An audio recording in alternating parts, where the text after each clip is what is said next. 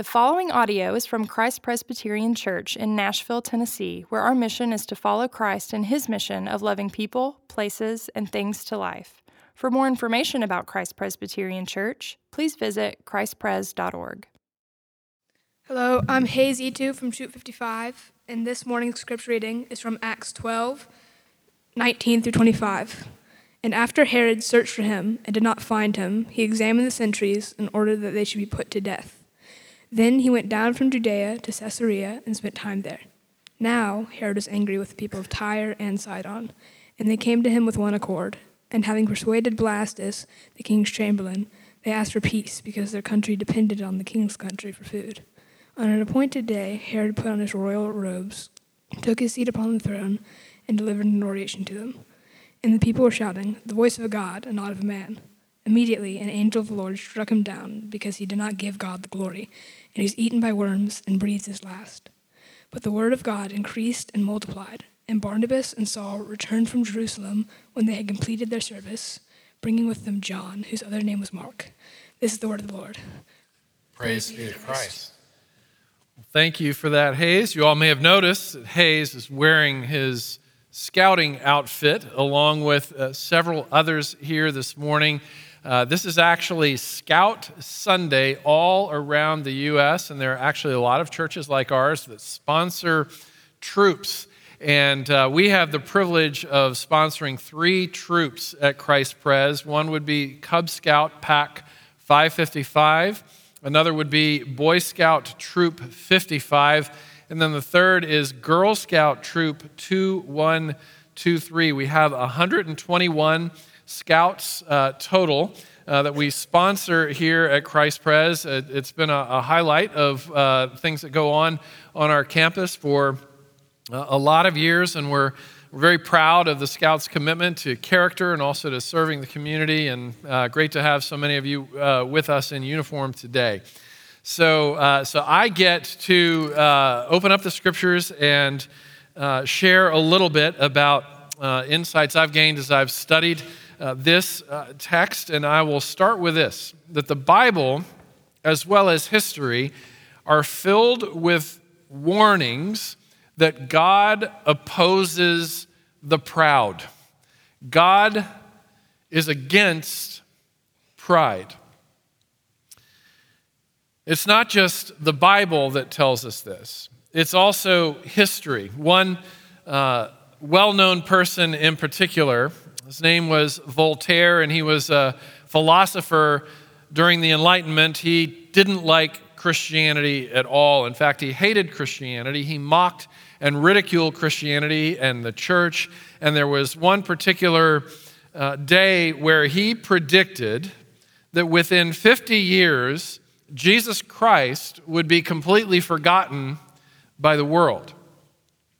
Now, the same year that Voltaire said that Jesus Christ would be forgotten by the world, that same year, the British Museum purchased a Bible manuscript for $500,000, which was a lot of money at that time, and Voltaire's books were selling for about 8 cents a piece, same year.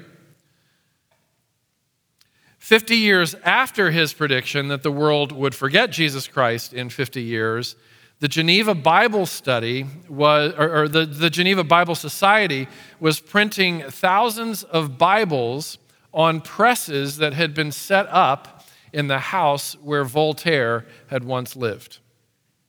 God opposes the proud.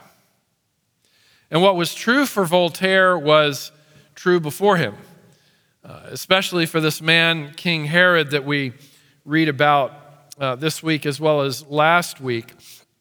King Herod is a man who becomes obsessed with his own glory, with his own grandeur, with the sound of his own name, and he ends up perishing in shame because God opposes the proud. And so we're going to look at 2 things today. We'll look at this failed, disgraced king and what were some of the attributes, what were some of the warning signs to look out for.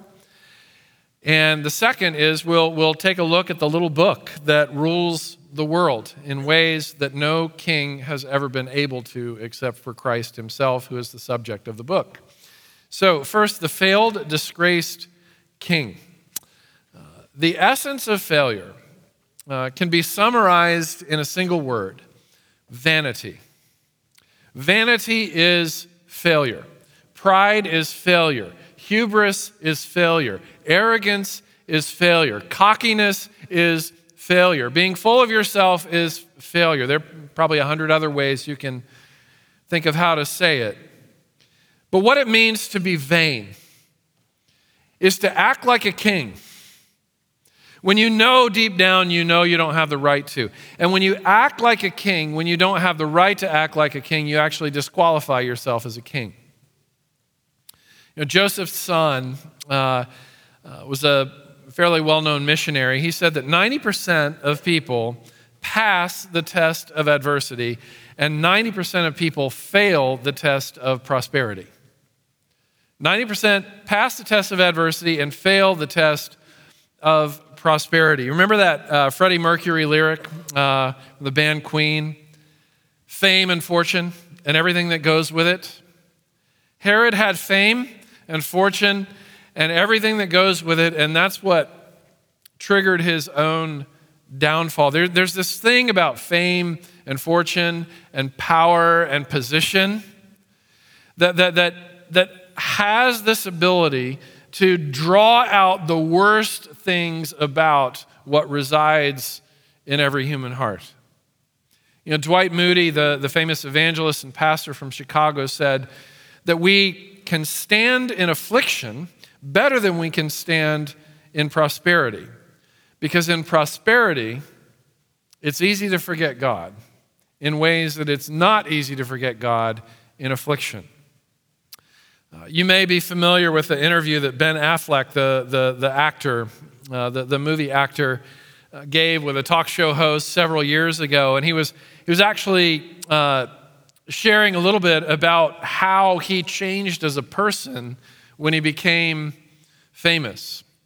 He sets it up by talking about how he and Matt Damon both lived in these little tiny rat-infested apartments, trying to make it in the city as wannabe actors and film producers, and they created this project together called Good Will Hunting. Many of you have probably heard of Good Will Hunting. It's what put both of those two actors on the map. It launched their careers as Hollywood actors. And Ben Affleck relayed in this interview a story about how he was waiting curbside in New York City for a limousine. And this was only a couple of years after Good Will Hunting. And he said he was so enraged, outraged, irritated, angry because the limo was 1 minute late. It's amazing how we can change from being just hopeful people or grateful people to entitled, ugly-hearted people. And the only difference is we've experienced fame and fortune and everything that goes with it. And I think this was Ben Affleck's point. He said, I don't know what it is about me. He actually didn't like what he had become. And he's like, I got to put measures in my life to help me not be that guy who suddenly thinks he's better than everybody and the world owes him and that he's the star of the show and everybody else is his supporting actor in this show of life. Or that he's the sun and everybody else and everything else are just planets orbiting around the universe in which he is the center. He didn't want to be that person. Herod didn't mind being that person. And I think one of the things that this passage highlights is that there is a Herod lingering in all of our hearts. And the further we get up a ladder, the quicker we get, to the top of a ladder, the more prone we start to view ourselves as the center of the universe. One of the things I love about the Eagle Scouts is that part of being an Eagle Scout, which is like the highest honor in Boy Scouts, right, is you got to be humble. Like humility and service and character are actually what make you qualified to be an Eagle Scout. And it's also what qualifies you to be great in the kingdom of God. One person, many of you know her, Pam Benton, pointed out to me after the first service this morning. She said that she heard a preacher once preach from the text translated in the King James, where Jesus says, "Lo, I am with you always," which she took to mean, and the preacher took to mean, "Lo, I'm with you always." When you're low, that's when I'm with you. When you're high and mighty, I'm gone. You're on your own. Let's see how it works out for you in that high and mighty place of yours. What are some of the things that Herod might have seen as warning signs had he been paying attention? One was his own aggression. If you were here last week, you remember that he put the apostles James and Peter in prison. He had actually killed James. He'd executed him. He was planning on executing Peter. Why? Because they were starting to become popular. They were talking about this carpenter who was crucified, died, buried, and then rose from the dead and was changing the lives of people in the region for good. And Herod didn't like hearing about somebody else that other people called a king when he wanted to be the king. And he was the king, and he was the high and mighty one. And so he started to get aggressive. In the same way that King Saul in the Old Testament got aggressive with the young David after David heroically slayed the giant Goliath and saved all of Israel while King Saul was hiding.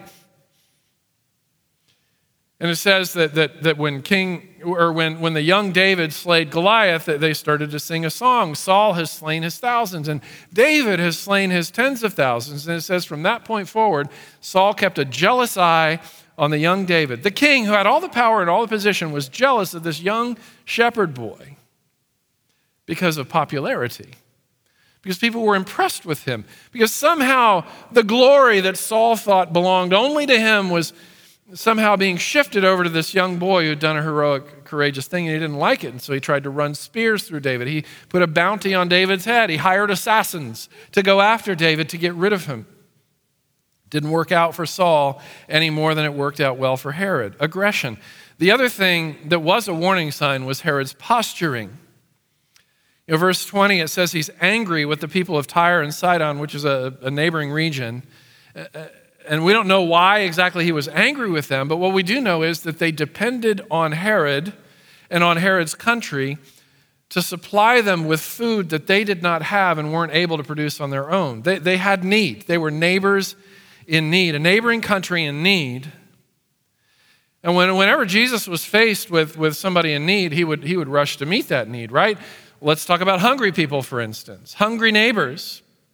5,000 men and their families were hungry. And what does Jesus do? He takes 5 loaves of bread and a couple of fish and multiplies it to the degree that it feeds those 5,000 people and their families, and 12 baskets of leftovers are there at the end.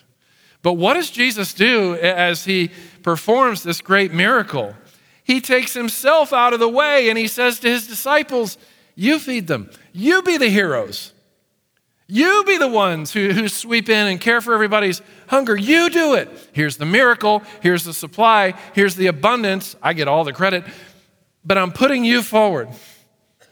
He takes himself out of the center, hence proving that he's the true king, because a true king takes himself out of the center. A true queen takes herself out of the center because he or she knows they're part of something bigger than themselves. What does Herod do with these hungry neighbors?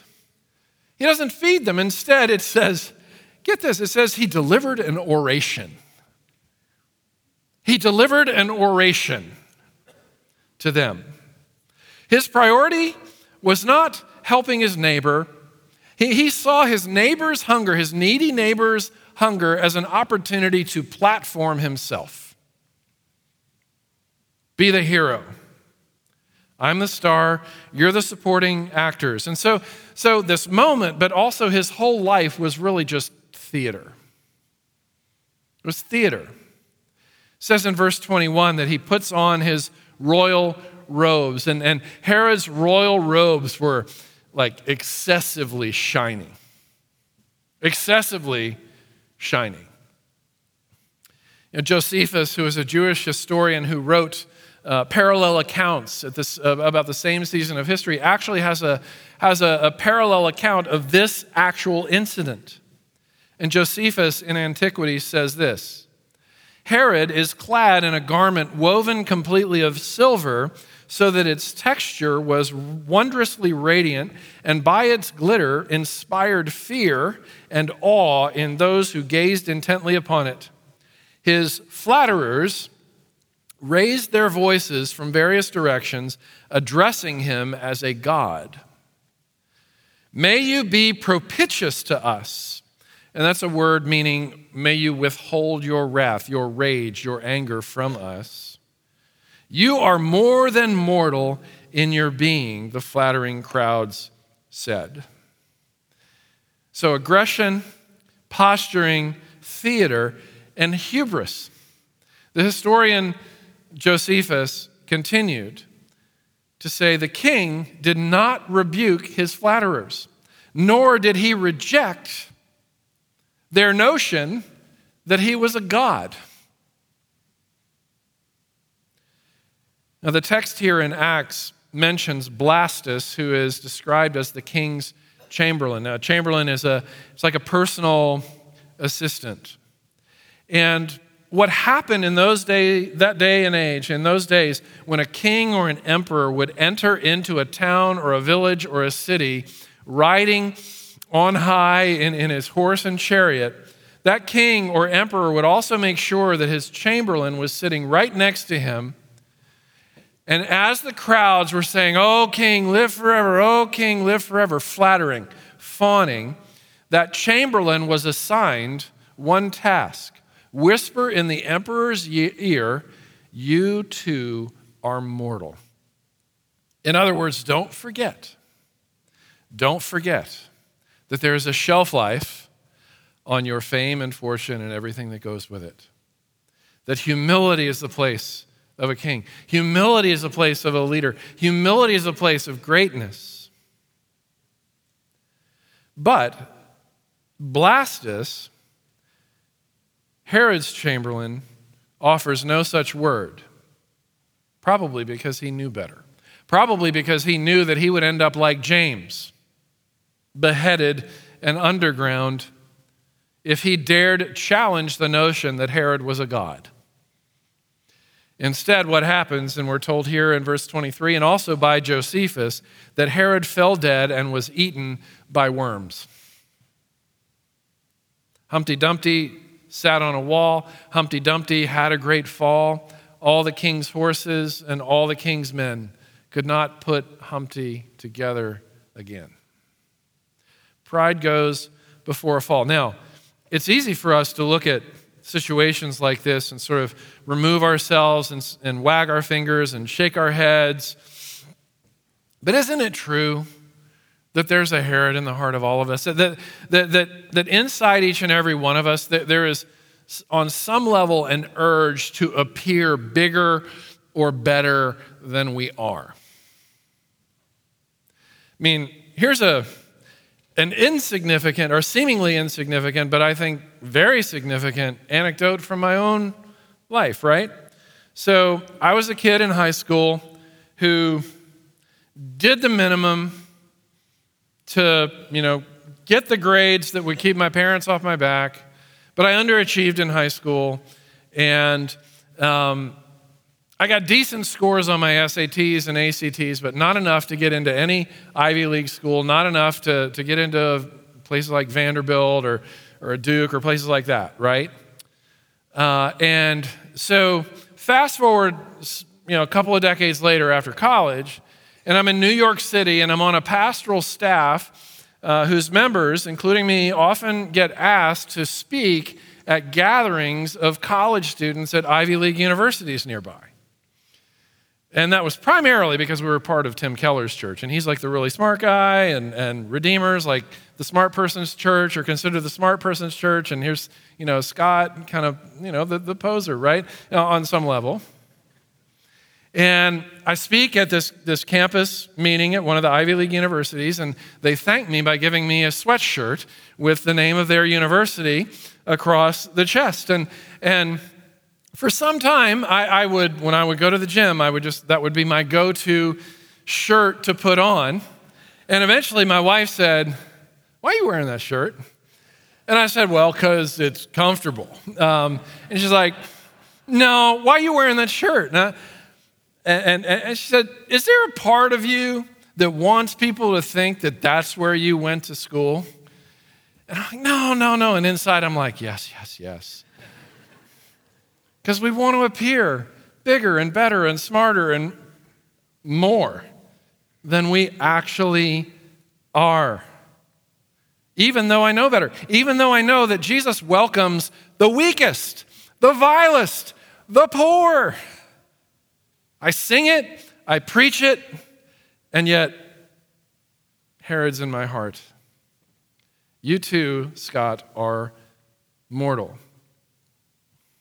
What's it for you? I don't know what it is for you. Ask the person close to you. I dare you. Where does aggression, posturing, theater, hubris show up in my life? Dear? Children? Maybe it's just your home where people are scared to challenge you on anything in your home because you've made yourself the king of the castle. And that's the one place where you know you can control people because you can't do it anywhere else. Or maybe it's at work. Maybe you're up the org chart and that's the one place where you can control people. Or so it seems. Or wherever you find yourself.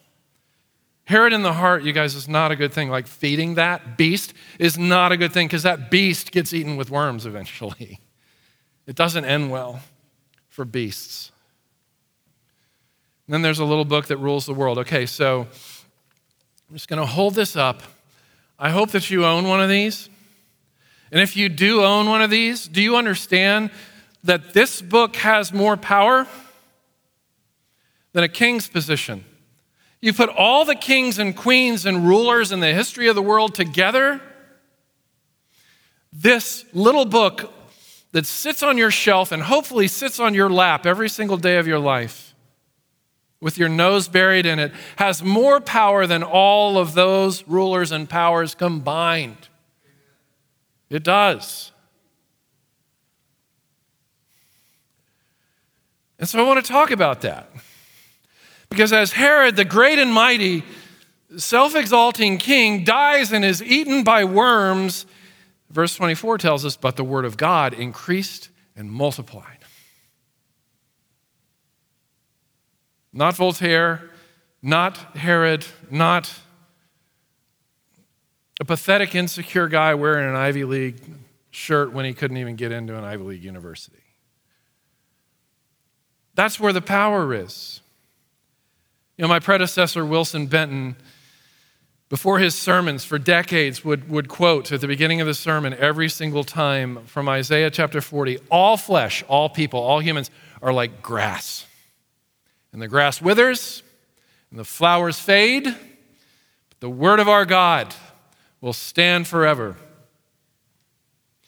The Bible throughout history has been resisted, renounced, and burned. And wherever the resistance has been the greatest,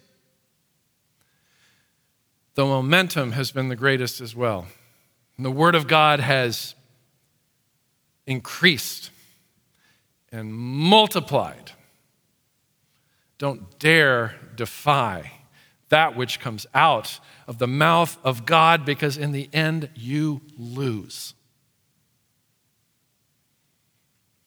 The rest of Acts pictures the spread, the wild spread, the rapid, uncontrollable spread of Christianity in Asia Minor, where there wasn't a single place where being a Christian was legal or favored or smiled upon, punishable by death, and it spread rapidly because you can't stop it. You can't contain it. Only it can contain you. The same voice that we hear in Genesis chapters 1 and 2. Let there be light. Let there be land. Let there be oceans. And let there be stars and galaxies and animals and plants and humans and fingerprints and five senses. Let there be all these things. And there just was. All God had to do was say it, and it was. And it's the same God. These words, same God, same power. In Romans chapter 1, Paul says the gospel or the word of God is the power of God for salvation for those who believe. That word power in the Greek is dynamis. We get our word dynamite. There is something explosive here and unending here that you cannot get in a king or a position of power. You just can't.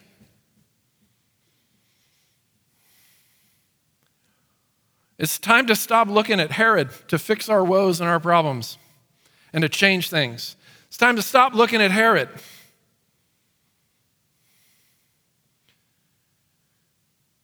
and to return to the power of God, to the dynamite of God.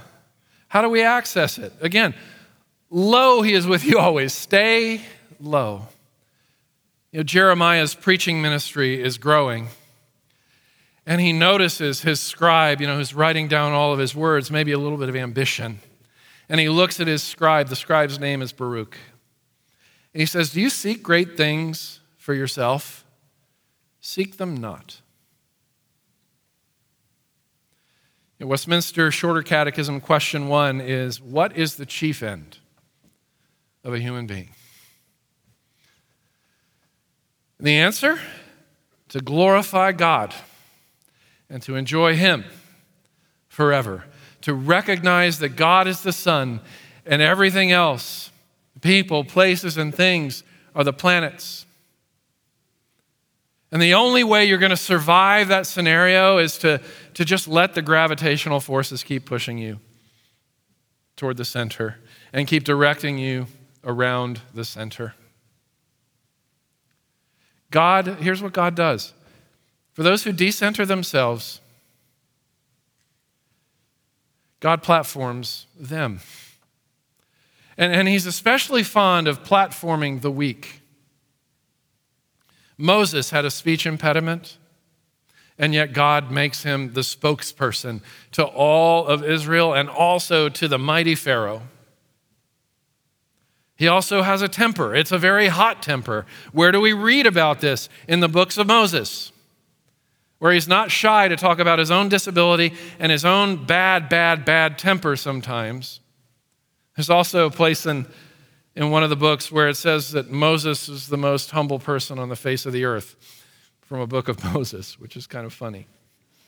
Even Moses was in process. Even Moses put on the wrong college shirt every now and then.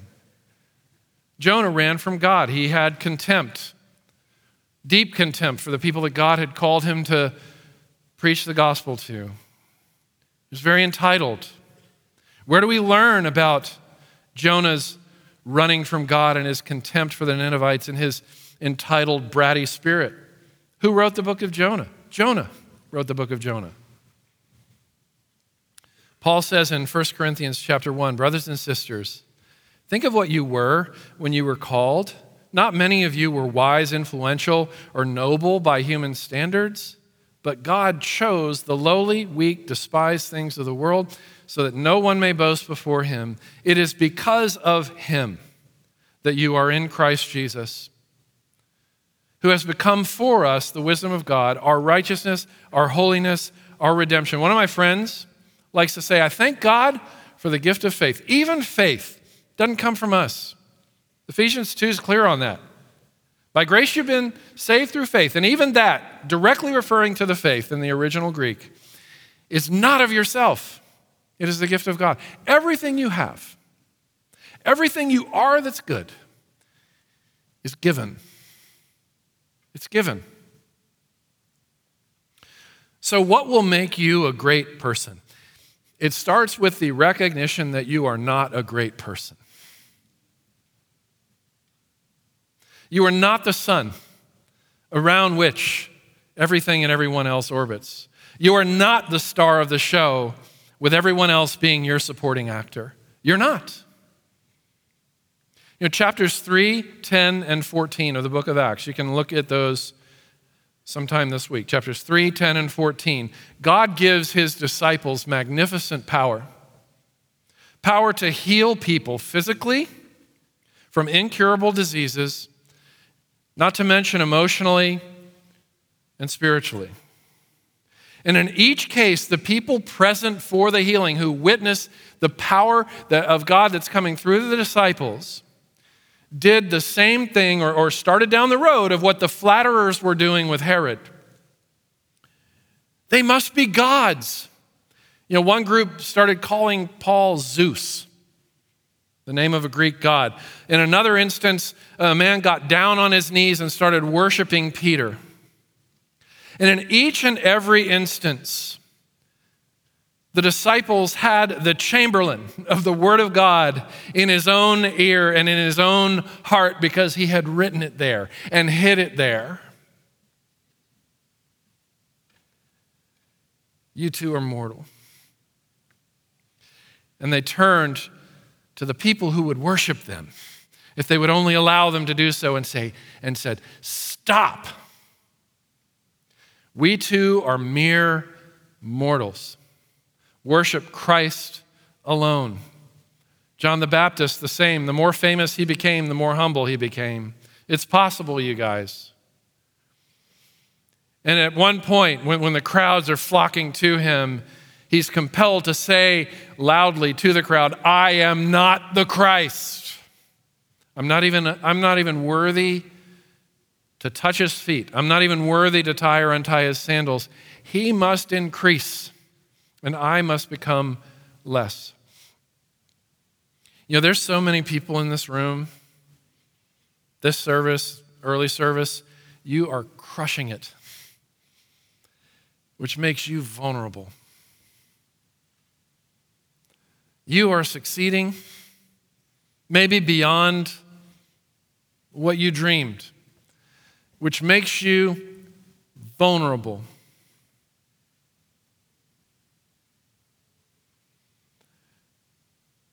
The most successful people in here are the ones who need friends the most and who are the ones who are most susceptible not to have friends.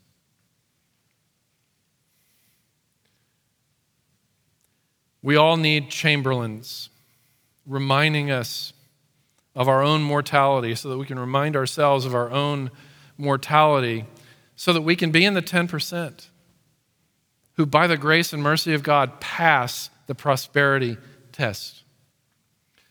So I had the privilege of attending a ceremony for a man that I've been in a small group Bible study with and been going to church with for roughly 8 years.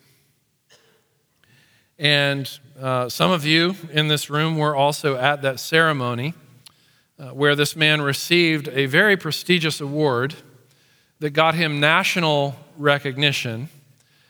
And the most surprised person in the room that he got the award was him. I didn't expect this. It's never crossed my mind that I would receive a reward like this.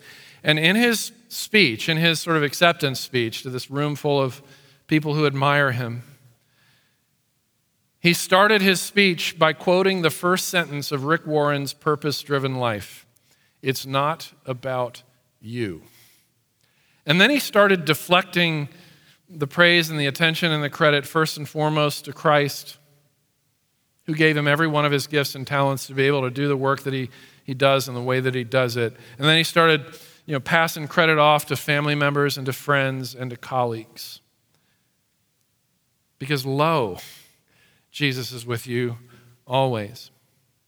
You know what the secret sauce for this man is? I can tell you because I've observed it for 8 years. He follows the pathway that we talk to the church about on a pretty regular basis. He follows it. The first 3 principles of which are: be fully present with the local church every single week of your life. Be fully present with the Bible and with Jesus every single day of your life. And take every opportunity that you can to be with your Christian friends so that they can rub off on you and you can rub off on them. And the list goes on, but these things are decidedly true about this man. You get formed by practices. You don't get zapped with character. Right, scouts? You've got to work. You've got to put it in the time. You've got to put in the effort. You've got to put in the following of the principles to be formed into an eagle, right? Is that true? Or it's pretty easy, right? You can just say, hey, I want the badge, right? And they give it to you. You got to work for it, right? Look, you don't have to work a shred for your salvation. You don't have to work at all for the favor and love of Christ. But you do have to work for character. You have to work to become this kind of person. Philippians tells us, work out your salvation. It doesn't say work on your salvation. It's already accomplished. Work it out like you do in the gym. Take the muscles that have been given to you and make them strong. Work it out, for it's God who works in you to will and to act according to his good purpose. The source for humility, it always starts with self-awareness. John Calvin famously said, we'll never know God until we know ourselves, namely our need for God. So it starts with self-awareness and it's completed with an awareness of who God is. Back to Jeremiah, who told his scribe, you desire great things for yourself, seek them not. He also said this, and here's the reason why we don't need to want great things for ourselves, because we've already got greatness. He's our share. He's our inheritance. The Lord is. Jeremiah says this in Lamentations 3, because of the Lord's great mercies we are not consumed, for his compassions never fail. They are new every morning. Great is his faithfulness. The people say to Herod, will you be propitious to us? Now, the New Testament also says that Christ came to be the propitiation for our sin. In other words, Christ came to die on the cross to remove wrath, to remove anger, to remove opposition from God, to take it away from us, and then to clothe us, to cover us with garments of righteousness, infinitely shinier and more glittery than anything Herod could concoct for himself. Which brings us now to the Lord's table, and I'm excited to invite Kevin Twitt, Pastor Kevin Twitt, to come up and lead us in that. And I'd also like to invite elders and deacons and deaconesses and others who are serving at the tables to take your positions now.